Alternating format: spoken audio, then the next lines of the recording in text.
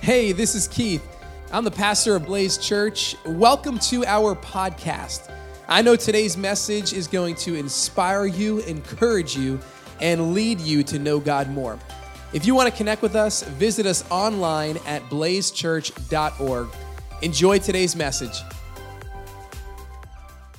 Well, good morning, Blaze Church. If you don't know me, my name is Joe, and I'm privileged and excited and honored to be wrapping up our series on the Book of Galatians. We've called this series Grace on Repeat because of the constant reminder that the Apostle Paul is pointing out in his letter to the Galatian church. And that reminder is simple. That reminder is this: it is the gospel, the good news, that we are saved and in right relationship with God solely because of God's amazing grace. And through that simple yet incredible truth, we've been discovering that grace enables us to honor people. It enables us to have an identity in Christ. It enables us to rely on God to live a free life, and so much more. And if you've missed one of the weeks and you want to catch up, you can always head over to our YouTube channel. We upload our message each week for you to see past messages. And today's focus is to discuss relationships. Now, we all have many different relationships in our lives. We have relationships at home, at work, at school, here at church, the gym, online, social media, and so many other different places throughout our life. And as I've gotten older, I've come to realize that we're all in different stages of our lives when it comes to making new relationships. So some of us are in this one bucket where we're actively looking for new relationships. We're social, we're looking for new friendships, we're maybe looking for a spouse to spend the rest of our life with. And then we've got some who are actively working on their current relationships. You're working on getting to know one another. You're working on trust and love and building that relationship. And then I think there's this third bucket, and it's the bucket that says, I think I got enough people in my life. I think I'm set. I think I'm good. And I'll be honest, sometimes I find myself in that last camp. I'm thinking, I don't need any more friends. I'm good. I've got a big Italian family. I've got friends here at church. I'm fine. And maybe you can relate to this. Every so often I log into Facebook. I'm met with all these notifications, and sometimes I get all these friend requests. And as I'm scrolling through these friend requests, I'm looking through, I'm reading these names, and I'm just asking the same question: how do I know you? How do I know you right now? So after doing, a few minutes of investigation, clicking on other people's profiles, you're like, okay, you're a friend of my cousin twice removed. We met once in a party 10 years ago. You want to start a relationship? You want to start a friendship on Facebook? Maybe I'll leave this one pending for a little bit. But regardless of what we think about the number of relationships in our lives and how many relationships you need in your life, we're all navigating all of these different very relationships, and not all of them are daisies and sunshine. Not all of them are doing great. Maybe for you this morning, you hear me talking about relationships and you're thinking of a broken relationship. You're thinking of a family member that you don't speak to, or they don't speak to you anymore. Or maybe you're thinking about a relationship that was founded on mistrust, thinking, how could that person keep that information from me for so long? Or maybe you're thinking about a relationship that was founded on abuse or fear or lack of communication. Why can't we just connect? Why can't you open up to me so I can genuinely know you? Maybe you're thinking of a relationship that's gone wrong. Or maybe your relationships today aren't broken in your eyes, but they're very focused on you. How do I get the most out of my relationship? How can I receive what I need? Or maybe all your relationships right now feel very surface level. They feel like you don't have anyone in your life who generally seems to care, to want to check in on you, that seems to want to take interest in your life. Well, no matter the situation, I think there's one thing we can all agree on this morning is we want genuine relationships, but the question is, are they possible? Because we've already established that our relationships can be messy. But can our relationships get messy sometimes yet can they be healthy? And this morning, we're going to look at what God has to say about relationships, because God actually cares about how we relate to one another. And today we're going to look at 3 different ways to navigate our relationships in the book of Galatians. And what I'm hoping that what we will discover and realize this morning is that relationships are both essential and possible. Say those 2 words, essential and possible. So let's open up to Galatians 6, and we'll start right at verse 1. And Paul is writing to the Galatian church. He says, "Brothers and sisters, if someone is caught in a sin, you who live by the Spirit should restore that person gently, but watch yourselves, or you also may be tempted." So let's just stop right there. What is Paul saying? So again, he's talking to the Galatians church. So he's talking to people who are believers of Christ, and he's talking about how they should handle situations of sin. And we'll soon find out later on how we should navigate our relationships with everyone. But before we get too far, I wanted to read another translation of this verse because I thought it was really helpful for it to impact us and understand. It says, "If someone falls into sin, forgivingly restore him, saving your critical comments for yourself. You might be needing forgiveness before the day's out." And I love that there's this distinction between forgivingly restoring and critical comments. Because I don't know about you, but I feel like it can be easy sometimes in a relationship to make ourselves feel better when the other person has done something wrong, or the other person has had a moral failure, or the other person has made some kind of mistake. You know, I stand guilty of doing this in my past, thinking, wow, I've never stooped that low, or I never did that illegal thing, or I never made someone feel that bad. And I'm just using it as a way to make myself feel better. But Paul's distinct to point out that we are to correct. Everyone say correct. And this is our first way Paul discusses healthy relationships. To correct and restore that person gently, but while also looking inwardly at our own selves while doing so. And part of this passage is actually reiterating what Jesus said while he was on earth in Matthew. So in Matthew 7, starting in verse 3, Jesus says, "Why do you look at the speck of sawdust in your brother's eye and pay no attention to the plank in your own eye? How can you say to your brother, 'Let me take that speck out of your eye,' when all the time there is a plank in your own eye? You hypocrite, first take the plank out of your own eye, and then you will see clearly to remove the speck from your brother's eye." And what Paul's saying here is that, and what Jesus is saying is, it's not just about judging or being critical. There is this component of correction. And as I was preparing, and I don't know if you're feeling the same way, sometimes I think and I squirm in my seat a little bit thinking, okay, you're telling us to correct one another. You're telling us to point things out on one another. But Paul is saying to do this with love. Paul is saying to do this without an intent to judge, without an intent to make someone feel bad, but with the sole intention of pointing them back to Jesus. So correction is just one aspect of a healthy, grace-filled relationship. Now, what Paul isn't saying is that, after service, you go home, you look at your wife, your kids, your spouse, and you're like, let me tell you everything you did wrong today. Let me grab out the list. You didn't pick up your socks, you didn't put away the clothes. No. These are corrections for times where you see sin in someone that you care about and you want them to be more like Jesus. James 5 speaks about this. Starting in 19, James says, "My brothers and sisters, if one of you should wander from the truth and someone should bring that person back, remember this. Whoever turns a sinner from the error of their ways will save them from death and cover over a multitude of sins."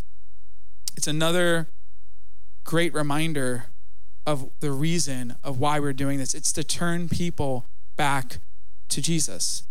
And a great way to do this, and a great way to make a practical great way to make a healthy connection, maybe you're saying, I don't know if I have one of those in my life, is through a Blaze small group. Has anyone attended a summer Blaze small group this season? It is, we only have 1 week left. It's flown by, but it's just been an amazing time to connect with genuine people. And maybe you've struggled in the past. You said, I don't know if my connection is genuine. I don't know if this person really cares about and supports me.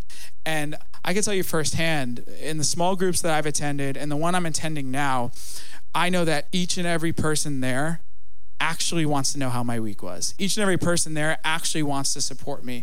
And I would hope and I know that each and every person, if they saw that there was sin in my life that was turning me away from God and in the other direction, that they would privately correct me if it needed to come to that. And that's not all. So let's continue in Galatians, starting in verse 2. Paul says, carry each other's burdens, and in this way, you will fulfill the law of Christ. So there's two components. We've got carrying each other's burdens and fulfilling the law of Christ. And we'll start with the first thing. The next thing that Paul is saying about a healthy relationship is to carry. Everyone say carry. So our relationships aren't here just for the sole purpose of coming together, pointing out sin in each other's lives. We're called to carry each other's burdens. And that can be in many different forms. And they don't have to be complicated ways. They could be simple ways. It could look like you walking into church, introducing yourself to someone you don't know and asking them how they've been. It could be helping out somebody in a time of need, both maybe with financial or maybe just giving your time to somebody who really needs support. Might be just being a shoulder to cry on, someone just to listen. Maybe you could think of a time in your life where someone has offered that to you, or maybe you could think of a time where your intention and your sole intention of a relationship was just to be there for someone in any capacity, just because you had this deep love for them. And then you have the second half where the act of that is fulfilling the law of Christ. So what does that mean? Because we've heard about the law in the Old Testament. We've heard about different laws and how Jesus fulfills the law. But how are we fulfilling the law of Christ? Well, Paul is once again calling back to something that Jesus said when he was on earth. In John chapter 13, 34, Jesus says, "A new command I give you, love one another. As I have loved you, so you must love one another." In my study Bible, when I was reading up on this passage in John, they had something beautiful in the notes about this passage, and I thought it was just worded so great that I wanted to read it word for word. My study Bible said, "To love others is not a new commandment, but to love others as much as Jesus loved others was revolutionary." Now we are to love others based on Jesus's sacrificial love for us. Such a love will not only bring unbelievers to faith in Jesus, but also keep believers strong and united in a world hostile to God. So this passage and what they wrote here is it's another tie back to God's grace. It's another tie back to the unending grace of God, that God sent Jesus in our place for our sins. A sacrifice that was undeserved, a burden of sin that was on our shoulders. It was once our responsibility to bear. But then Jesus said, no, I'm going to step in and I'm going to take your place. That type of love, that sacrificial love, is what we should be thinking about when we love in our relationships. And the truth of grace is what we hold on to during those times, especially during the times when it's hardest to love a difficult person in our lives. Our sin wasn't lovely. Our sin isn't lovely.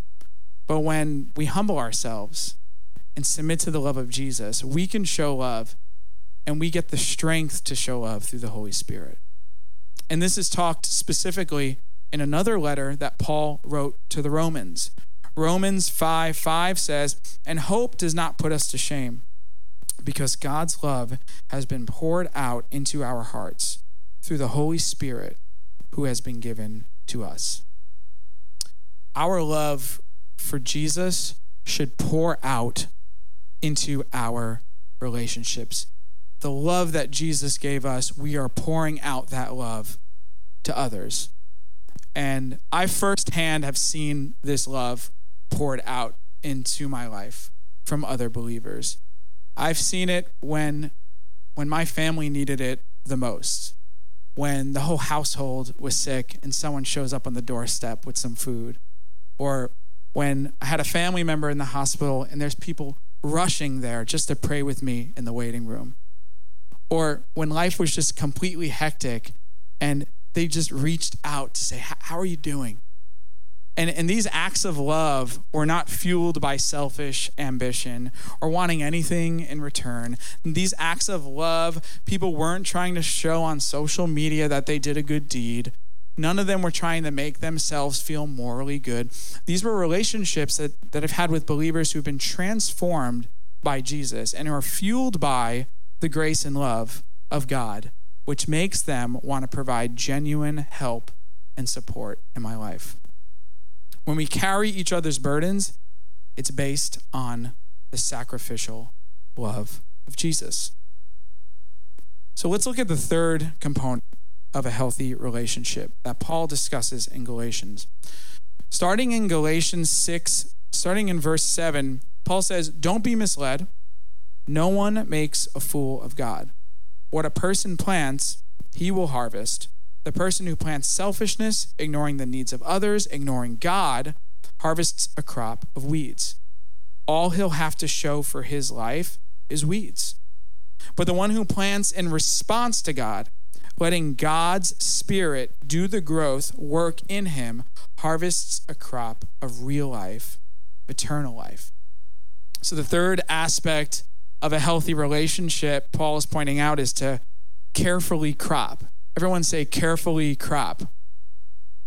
So let's break that down. What does it mean to carefully crop? What did we read here? Well, first we've got this analogy of planting and harvesting. If your relationship is based on what can I get out of this? How can I maximize my fun and pleasure? How can this person make me feel better about myself? Well, your harvest isn't going to be a pretty one. These types of relationships that are founded on selfishness, they eventually will result in brokenness. And maybe you can recall a current or past relationship where it was founded on this, where you felt that it was a give and take, where you felt that it was all about either the person or yourself. Maybe you were on the giving or the receiving end. And it can get really messy when God isn't at the center. But when we carefully crop, or when we act based on the response of God's grace and allow the Holy Spirit to guide us, we harvest eternal life. We bring more people to know God. So what does that practically look like? What are some of the qualities we can sow into our relationships? Well, the answers are not just found in Galatians, but they're found throughout all of God's word. And here's just a few. Loving unconditionally, like the Good Samaritan. Turning the other cheek, saying, I forgive you. Being slow to speak. Being quick to listen. And those are just a few. There's so much more. And there are incredible examples of a healthy, essential relationship. And the motivation for all of this, for the harvesting, it isn't just simply to reap. Because we sow from what we know. What we sow from being shown this incredible grace of God that is in our lives. It's at work in our lives actively. And some of you may be struggling this morning saying, I don't think I can sow because I don't know if I know the depth of this grace, the depth of the gospel. It all comes back to grace. It all comes back to grace on repeat. We didn't deserve it, but we were given it anyway. A free life, a life with God. And it was with no strings attached. No works that you had to put in. It was a sacrificial love from Jesus.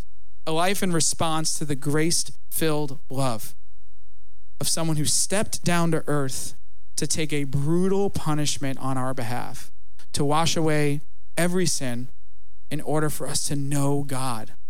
It's one of our core values here at Blaze is to know God and have a deep relationship with him. And Paul encourages us in these next verses in Galatians 6 to keep going, to keep running the race. In Galatians 6, starting in verse 9, Paul says, "Let us not become weary in doing good, for at the proper time we will reap a harvest if we do not give up. Therefore, as we have opportunity, let us do good to all people, especially to those who belong to the family of believers." Here, Paul is acknowledging that walking the Christian life can get very discouraging sometimes.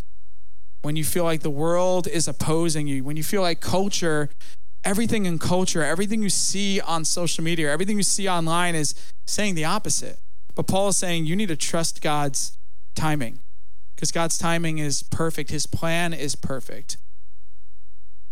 And I love the way he phrases this. He says, we have the opportunity to do good to all people.